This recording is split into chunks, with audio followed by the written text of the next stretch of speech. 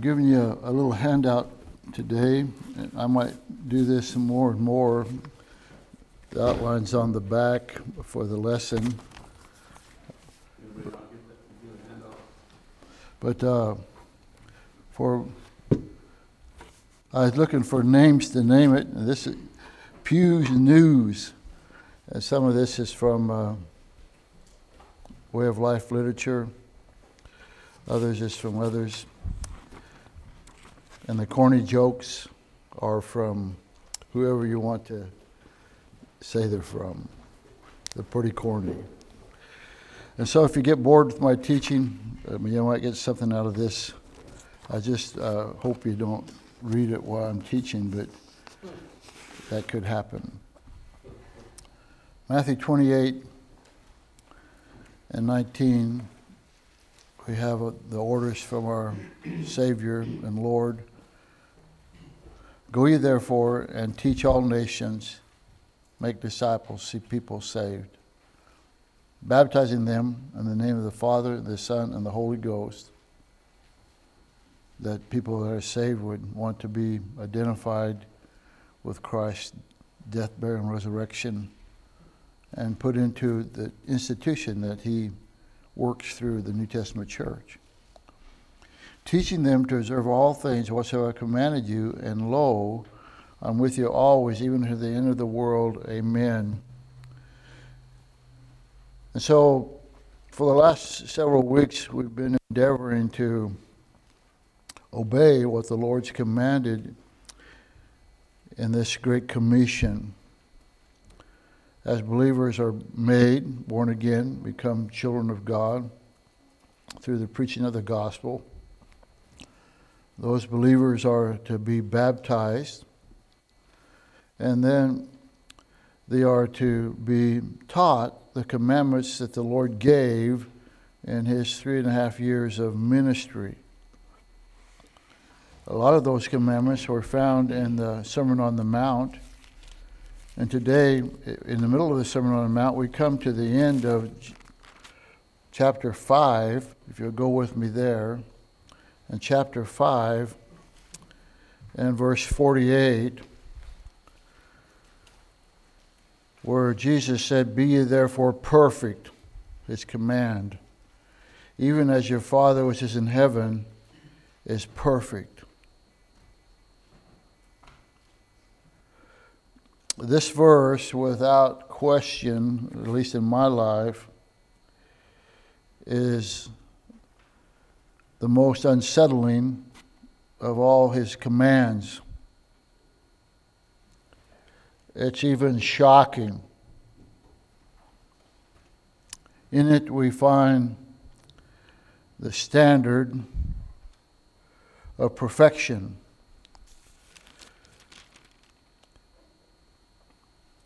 Back in chapter 5 and verse 20, Jesus addresses those who claim to be perfect and were the example for the world. And he says in verse 20 of chapter 5 here in Matthew, For I say unto you that except your righteousness shall exceed the righteousness of the scribes and Pharisees, ye shall in no case enter into the kingdom of heaven. And this one verse, he's eliminated all human standards of righteousness. What makes a good Christian? Often in churches, the first generation Christians follow the man who established the church. The second generation Christians follow the first generation Christians and doing what is churchy. And the third, the second, and on it goes. But this verse is teaching that God alone is the standard for perfection. Not what other people do.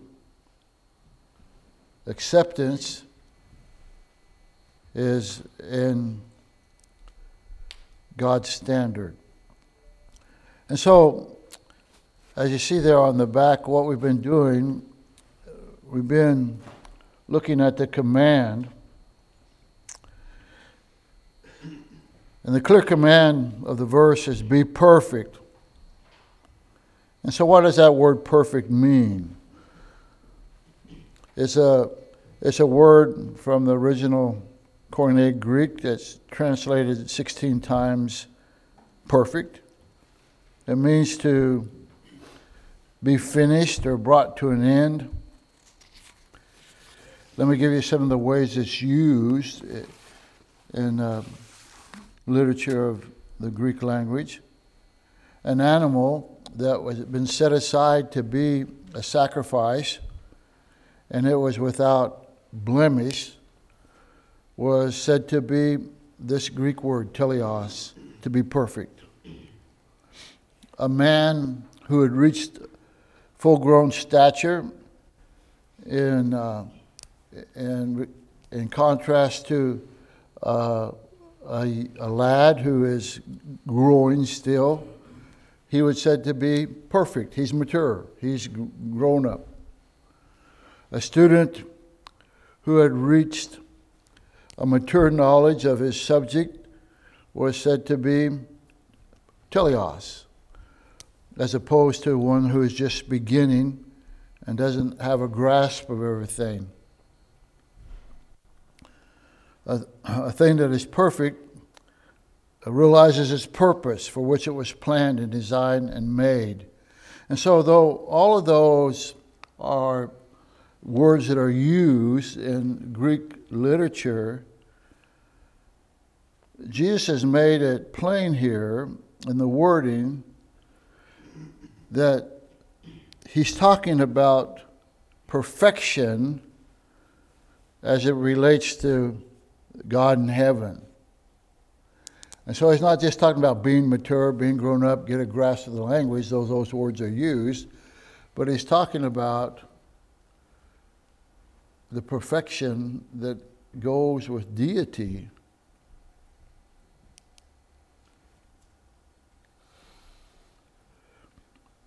And that's shocking to me.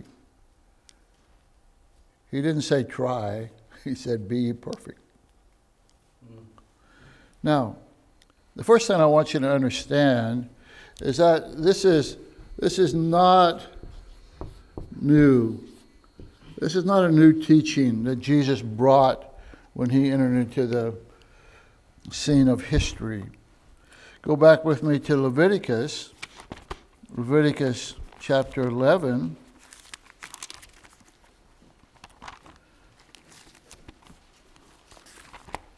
Leviticus 11,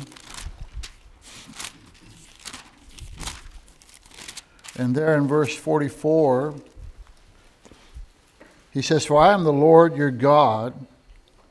Ye shall therefore sanctify yourselves, and ye shall be holy, for I am holy.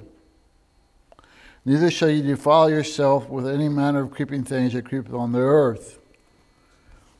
And then Peter referenced the Old Testament in 1 Peter when he said, "But as he which hath called you is holy, so be ye holy in all manner of conversation."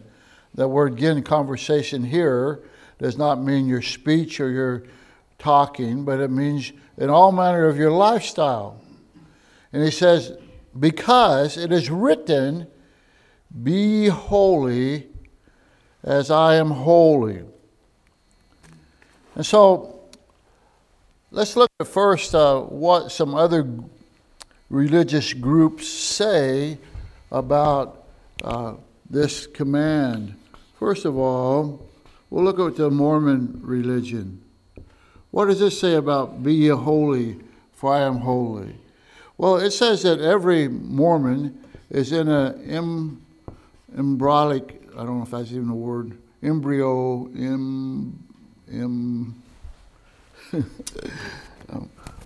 okay, my mind is 72 years old, so it's in a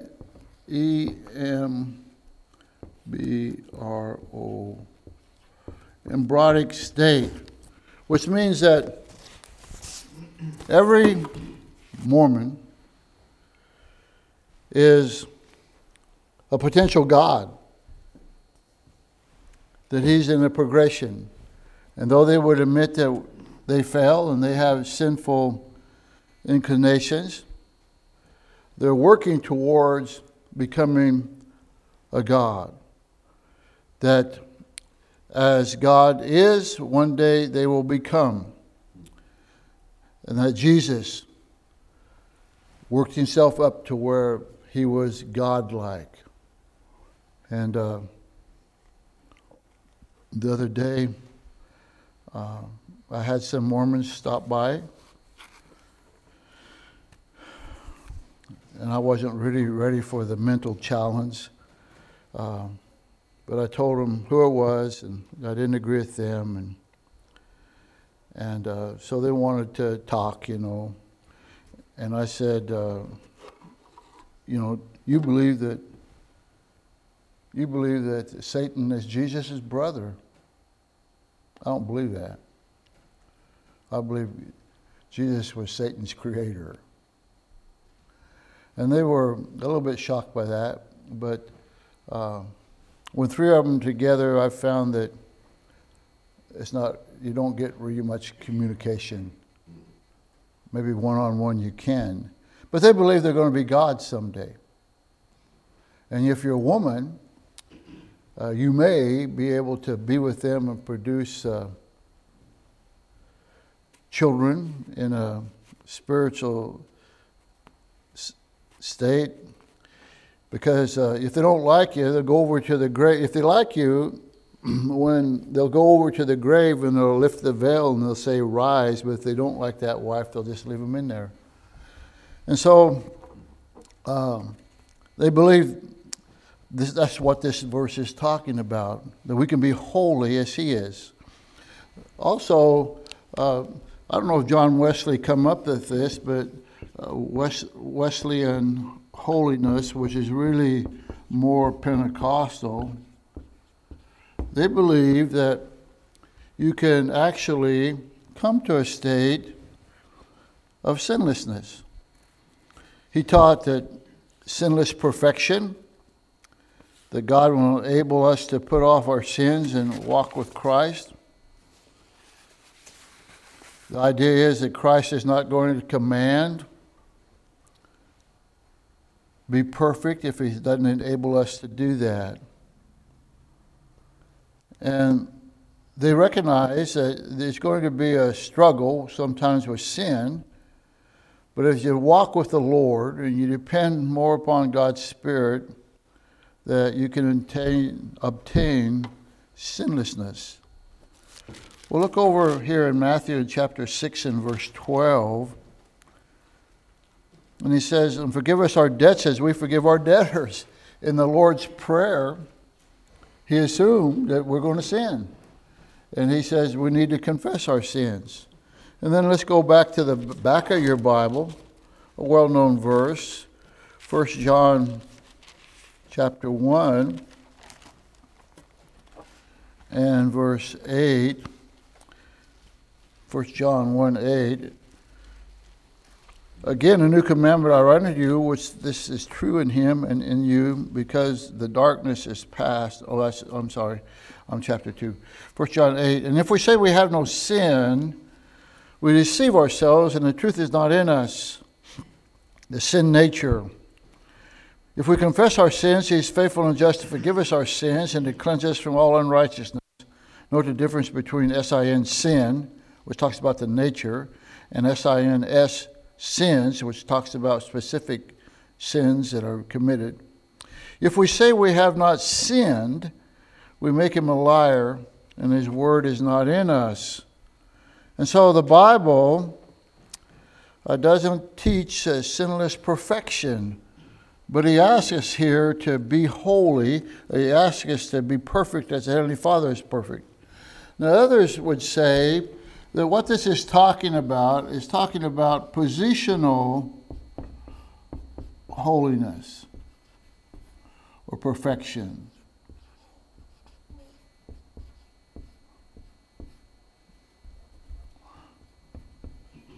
that we stand with salvation, we're put into a position of perfection. There's two, whether you talk about sanctification or perfection or whatever, there is three stages that we talk about. Positional, and that has to do with kinship.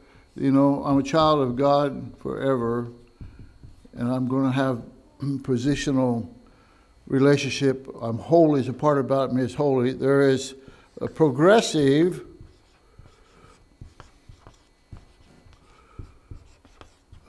perfection or progressive holiness. And that is, in my life personally, I grow and progress in holiness. And then there's finally going to be a permanent holiness in my new body. Let's look at a couple of verses along that line.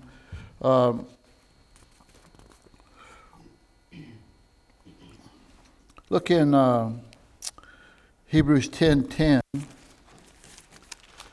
In Hebrews 10 and verse 10,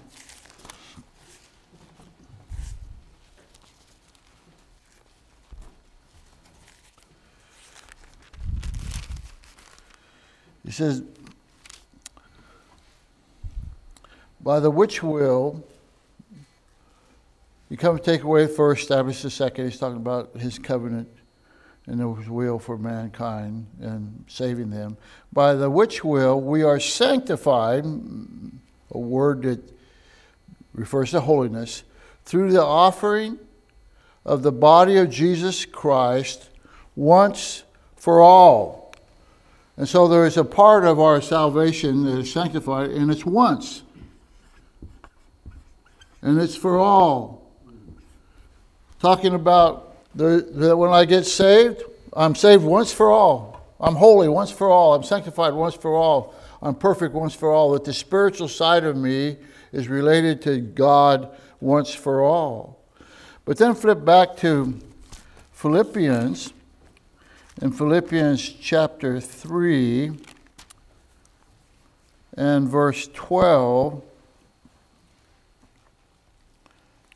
he said, not as though I've already attained, as though I'm not already arrived, either we're already perfect, but I follow after, if that I might apprehend that for which I'm also apprehended of Christ Jesus.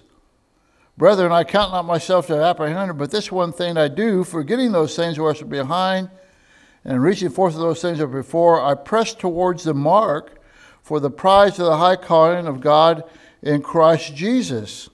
And so Paul is saying that in a sense, in my everyday walk of life, that I've not attained yet, that he's not arrived yet, that there's going to be constantly a need to deal with sin. And we'll look at it later, but Galatians tells us, you're going to have to fight sin.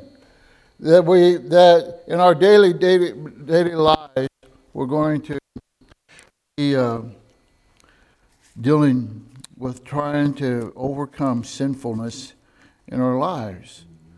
And then looking back in 1 John again, in 1 John 3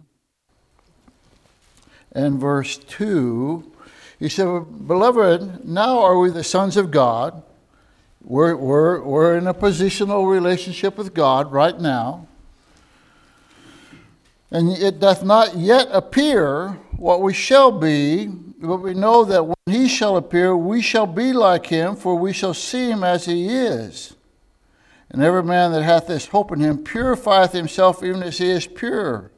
And so we kind of have the both sides of this here, in that progressive, knowing that one day we're going to be like him, that we're going to be sinless. We strive to purify ourselves even as he is pure. And so there's coming a day of a permanent relationship. Now,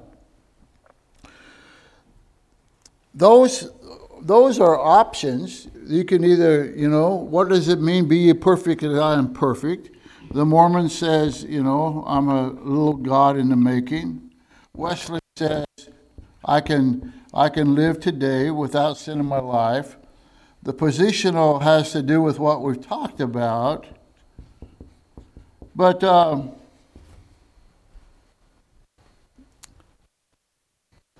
we just come in the teaching before, he said that we're to love our enemies. He's given all those commandments that we've studied up to this point. And they're all commandments which are not possible without the help of the Holy Spirit. And so, where are we going to land here?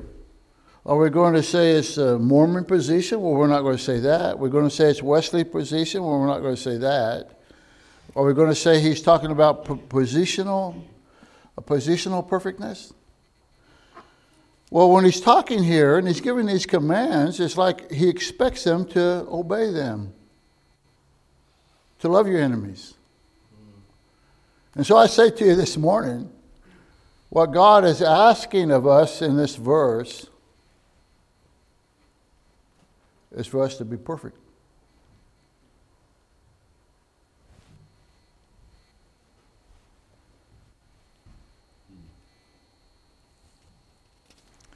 God wants us to be perfect. How can a holy God ask for anything less?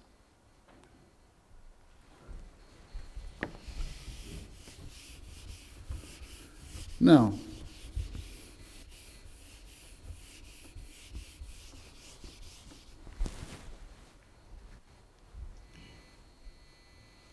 I want to make a couple of observations.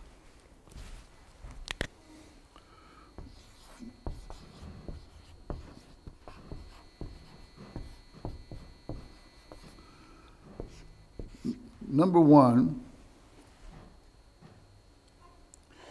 in this command, be ye perfect as your heavenly Father is perfect. Perfection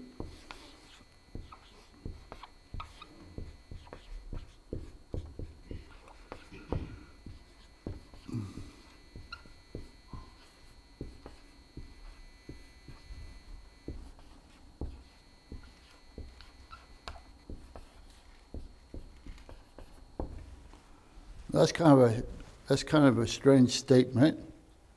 Perfection should not be our aim. There's a lot of people aiming for perfection. Now let me explain this before you take my salary away from me and exclude me. There's all kinds of people trying to live perfect lives. Perfection should not be our aim. But I would say our aim should be total dependence upon the Lord.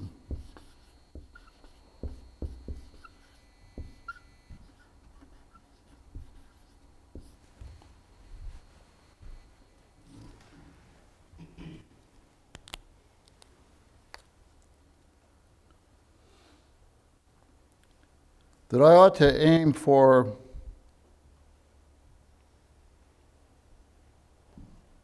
humbleness before God, for total dependence upon Him, to embrace the Scriptures. Without you, we're nothing.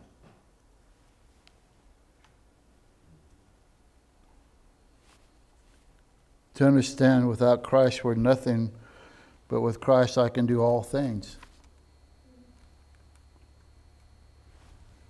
That I'm not going to get up tomorrow and say, oh, okay, Lord, I'm going to pray for my enemies and do good to those that despitefully use me.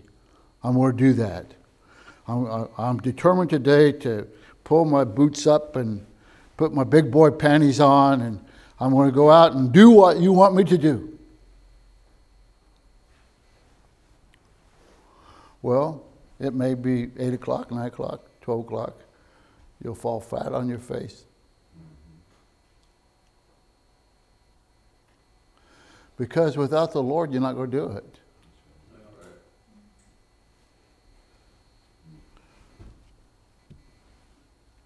That I ought to shoot for total dependence. James Montgomery Boyce said this: to achieve this goal of perfection, you must turn away from your own efforts completely and receive instead the perfection which God has already taken steps to provide for you. Nothing that you will ever do will be perfect.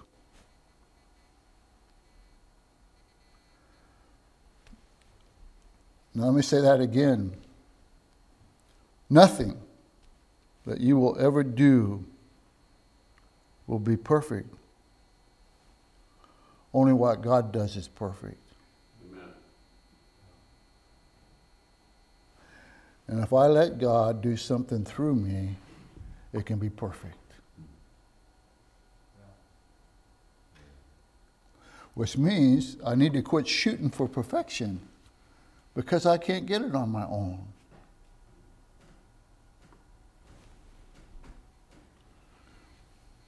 And so perfection is going to require God. It's going to require Him working in us and through us. Look over in Philippians chapter 2.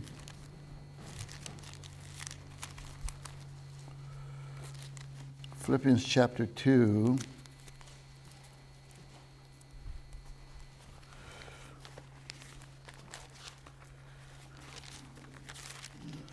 And look there in verse 12. Wherefore, my beloved, as ye have always obeyed, not as in my presence only, but now much more in my absence, work out, not work to obtain, but to work out that positional place that we're in and being perfect in our innermost being, and a part of us that is exclusively God's.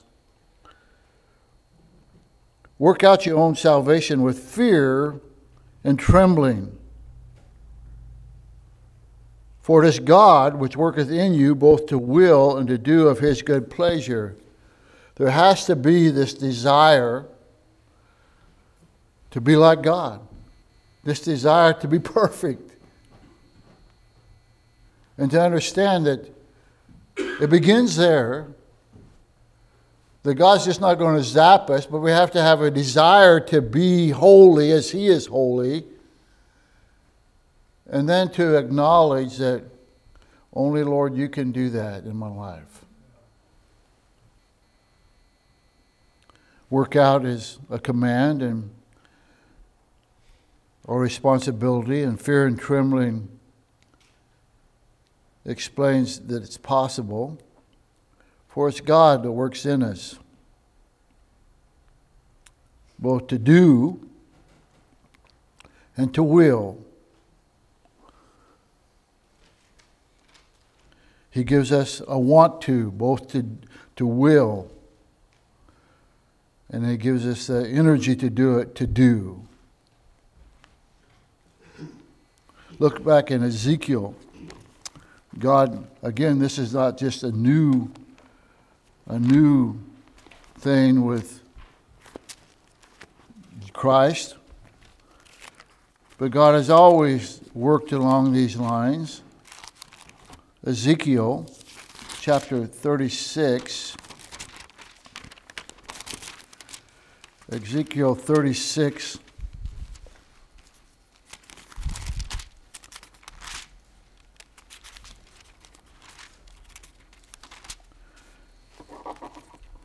And 26.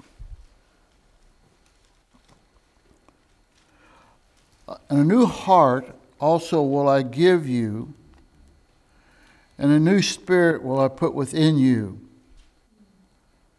And I'll take away the stony heart out of your flesh, and I'll give you a heart of flesh. And I'll put my spirit within you, and cause you to walk in my statutes, and ye shall keep my judgments and do them. We see both sides here again. That God gives us a new heart. That He's going to put His Spirit within us, and He's going to cause us to walk in His statutes. And ye shall keep my judgments, man's responsibility, and do them. And so there's a responsibility for us to seek the Lord, quit seeking just trying to be perfect in our own energy, but to know that God's there to supply, and we need to have the desire to do them. Go over to, I don't have the chapter, but in Colossians it says, to whom God would make known what is the riches of His glory, of His mystery among the Gentiles, which is Christ in you, the hope of glory, whom we preach, warning every man and teaching every man in all wisdom, that we may present every man perfect in Christ Jesus. That they're preaching, and they want to come to a place where every man is perfect. And then he says, wherefore I also labor, striving according to His working, which worketh in me mightily. And then 2 Corinthians chapter 4, a very interesting verse. 2 Corinthians chapter 4.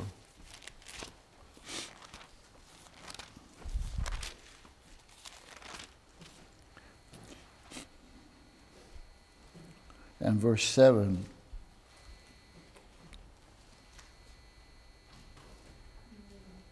But we have this treasure in earthen vessels, that the excellency of the power may be of God and not of us. That we're still in earthen vessels. That's why John says, if we say we have no sin, we're liars. And though I'm in an earthen vessel, the excellency of the power may be of God and not of us. And that's why Paul said, by the grace of God, I am what I am. And so, let's quit shooting for and aiming for perfection and striving for perfection, but let's draw nigh to God. Let's shoot to be submitted to the Lord. Let's shoot to live by the power of God in our lives. And He'll enable us to overcome sin. Now, the second observation that I want you to look at, the second observation is what we read before, but we didn't read down this far. In Philippians 3, 11 through 15. Let's go back there. Very powerful truths that are found here that help us in this area of perfection.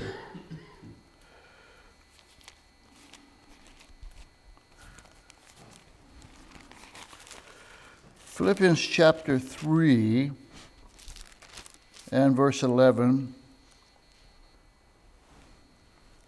Paul says, well, in verse 10, that I may know Him, the power of His resurrection, the fellowship of His suffering, being made conformable unto His death, if by any means I might obtain unto the resurrection of the dead.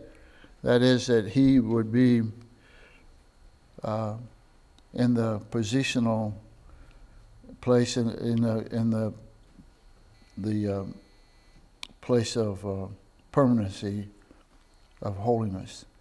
Not as though I'd already attained. I'm not attained yet. I'm still here. Either we're already perfect. But I follow after, yet that I may be apprehended, that for which also I'm apprehended of Christ Jesus. I'm following after what Christ saved me for. He saved me from my sins to conquer my sins.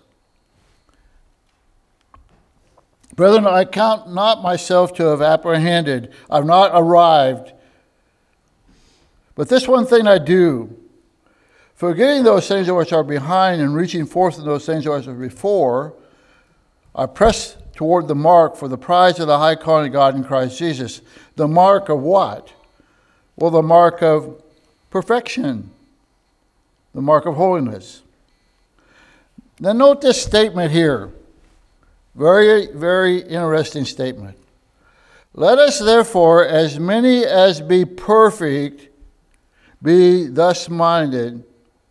And if anything be otherwise minded, God shall reveal even this unto you. Nevertheless, whereto we have already attained, let us walk by the same rule, let us mind the same thing. And so, he implies here that to be perfect is to understand you're not perfect. To be perfect is to understand I've not attained yet. And so we have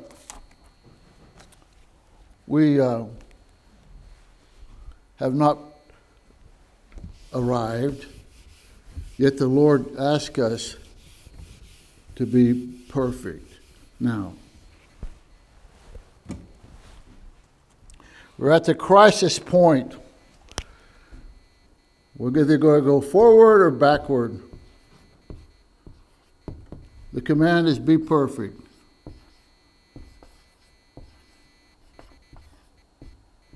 Now there's two dangers here.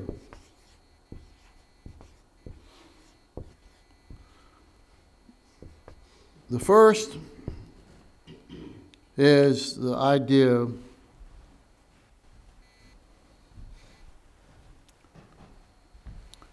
I don't think I should say two dangers. What should I say here? There's just two things two ideas we must grasp.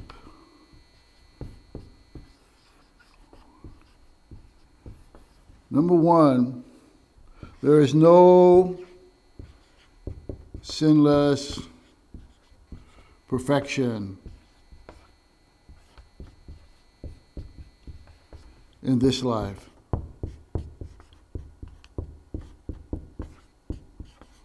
We've already read 1 John. Look over in Galatians chapter 5.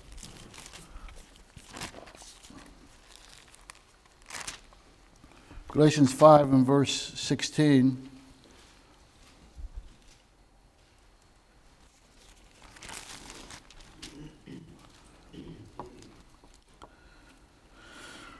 Galatians 5:16, this I say, then, walk in the Spirit, and you shall not fulfill the lust of the flesh. For the flesh lusteth against the Spirit, and the Spirit against the flesh, and these are contrary one to another, so that ye cannot do the things that ye would. But if you be led of the Spirit, you're not under the law. And so what he's saying here, there's a war. There's a war between my flesh and my spirit. The Spirit being influenced by the Holy Spirit. And as the old story goes, two dogs are fighting, and one time one wins, another time the other wins, and someone asked this guy who was fighting these dogs, and people were betting on who would win. He said, how do you know which one's going to win? And he said, the one I feed the most.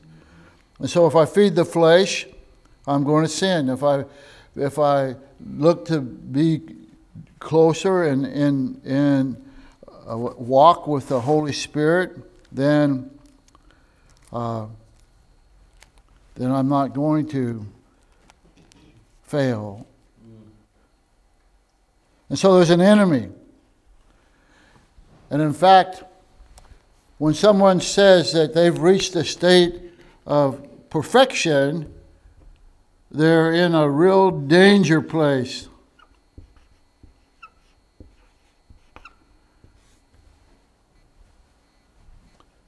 Because even Paul said, I've not yet obtained. I'm not attained yet.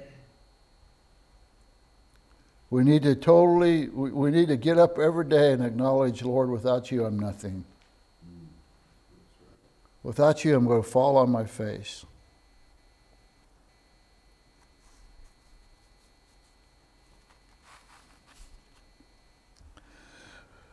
And so that's dangerous, this idea of sinless perfection.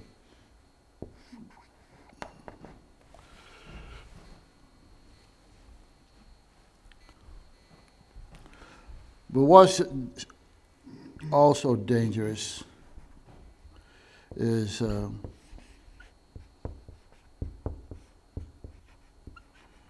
spiritual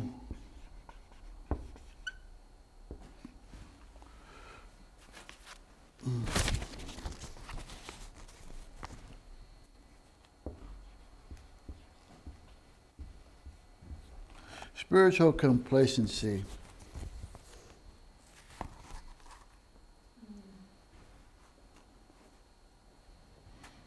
Well, I'm just human. I'm just human. We sin. After all, the Bible teaches that we're going to sin.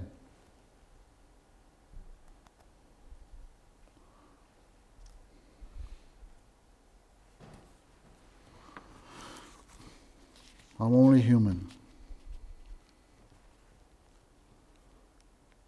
You all know, right, that from 18 to 23, 24, maybe, everybody has to sow their wild oats. It's part of life.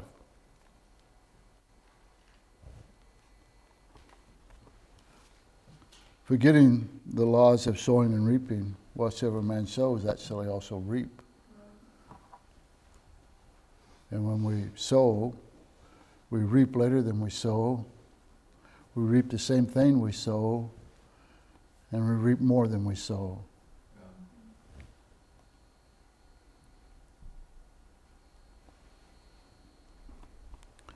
Look at 1 Thessalonians chapter 4.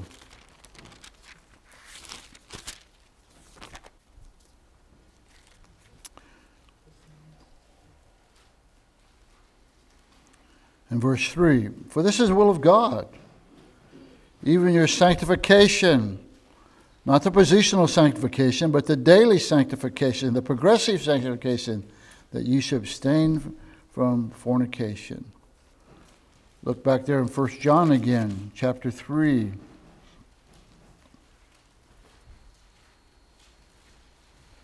First John 3 and verse 2, beloved, now are we the sons of God, and it doth not yet appear what we shall be, but we know that when he shall appear, we shall be like him, for we shall see him as he is. And every man that hath this hope in him purifieth himself, even as he is pure.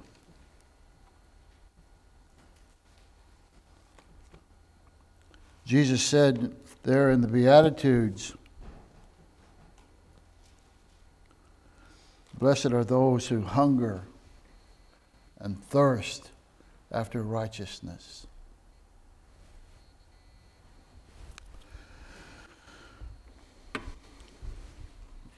And so, let me kind of drive this home a little deeper. We know that if we say we have no sin,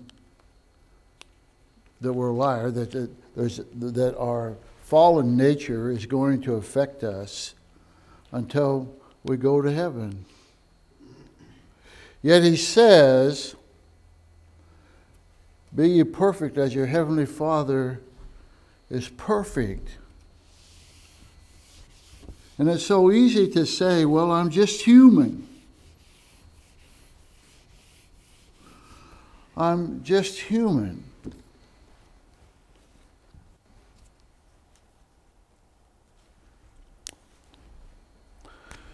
And so he set a standard to be holy as the Lord, to fail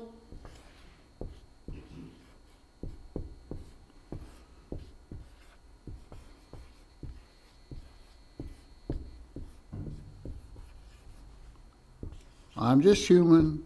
I have a sin nature. But let's get real.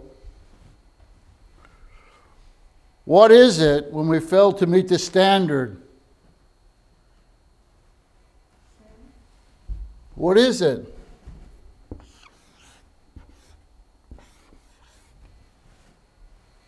All have sinned and come short of the glory of God. When I fail to meet the standard, I've sinned. And he said, well, God created me a sinner. You know, I became a sinner in Adam's fall. And he says, I'm going to sin. But he also says, I can do all things through Christ who strengthens me. And so he acknowledges that we have a flaw, and that flaw is going to penetrate through us and into us. But he also says that to fail to meet the standard is to sin. And we all have a will.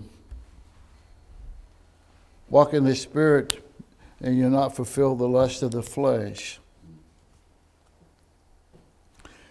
And so, where does this stand at? Well, because God is perfect, and we are His children,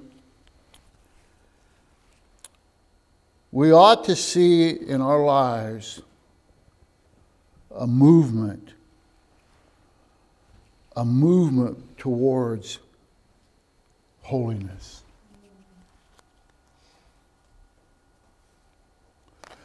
That I shouldn't be the same as I was 10 years ago. The things that didn't bother me when I was first saved or before I was saved, they bother me now.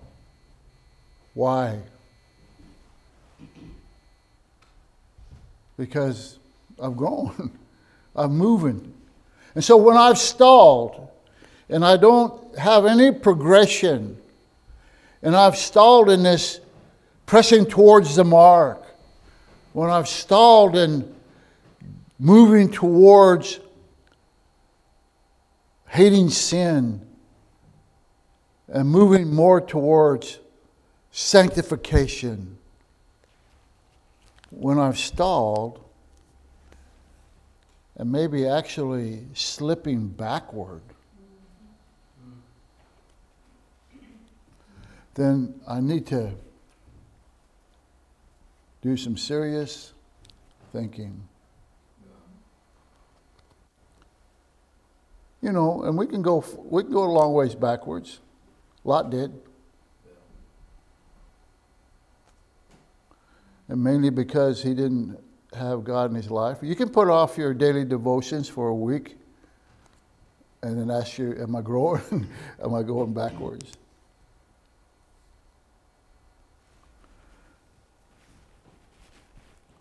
One man said, because God is perfect, those who are truly His children will move on in the direction of His perfect standard. If you're stalled, or if you're slipping in the opposite direction, it's right that you examine yourself. Pursuing the standard of perfection does not mean we can never fail. It means that when we fail, we deal with it. There's something absolutely wrong in my life when I fail the standard, and it doesn't drive me to the cross to confess my sin. The Lord give us a standard. Be ye perfect as your heavenly Father is perfect. He couldn't give us any other standard, could He? Well, be like Abraham, the great father of faith, who lied about who his wife was. He couldn't give him for a standard. Billy Graham for a standard? Criswell, a great Baptist preacher. Truett, a great Baptist preacher. Peter, how about Peter for a standard? No, God's the standard.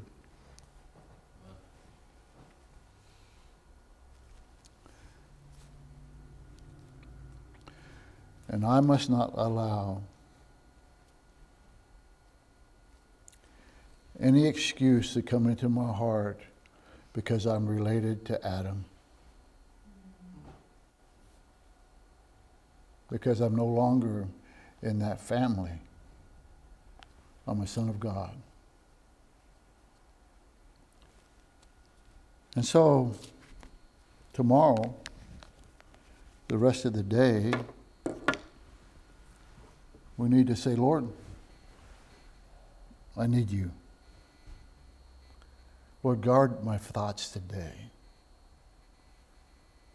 Help me to be a blessing. Lord,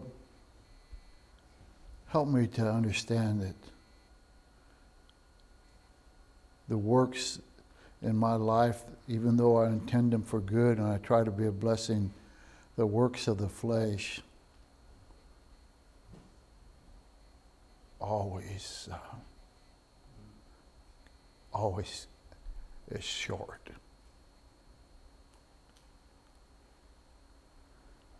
And Lord, I want to live a life today when people will see and say, I know that guy Gene Humphrey. I know him. And I'm telling you, what has happened, only God could do.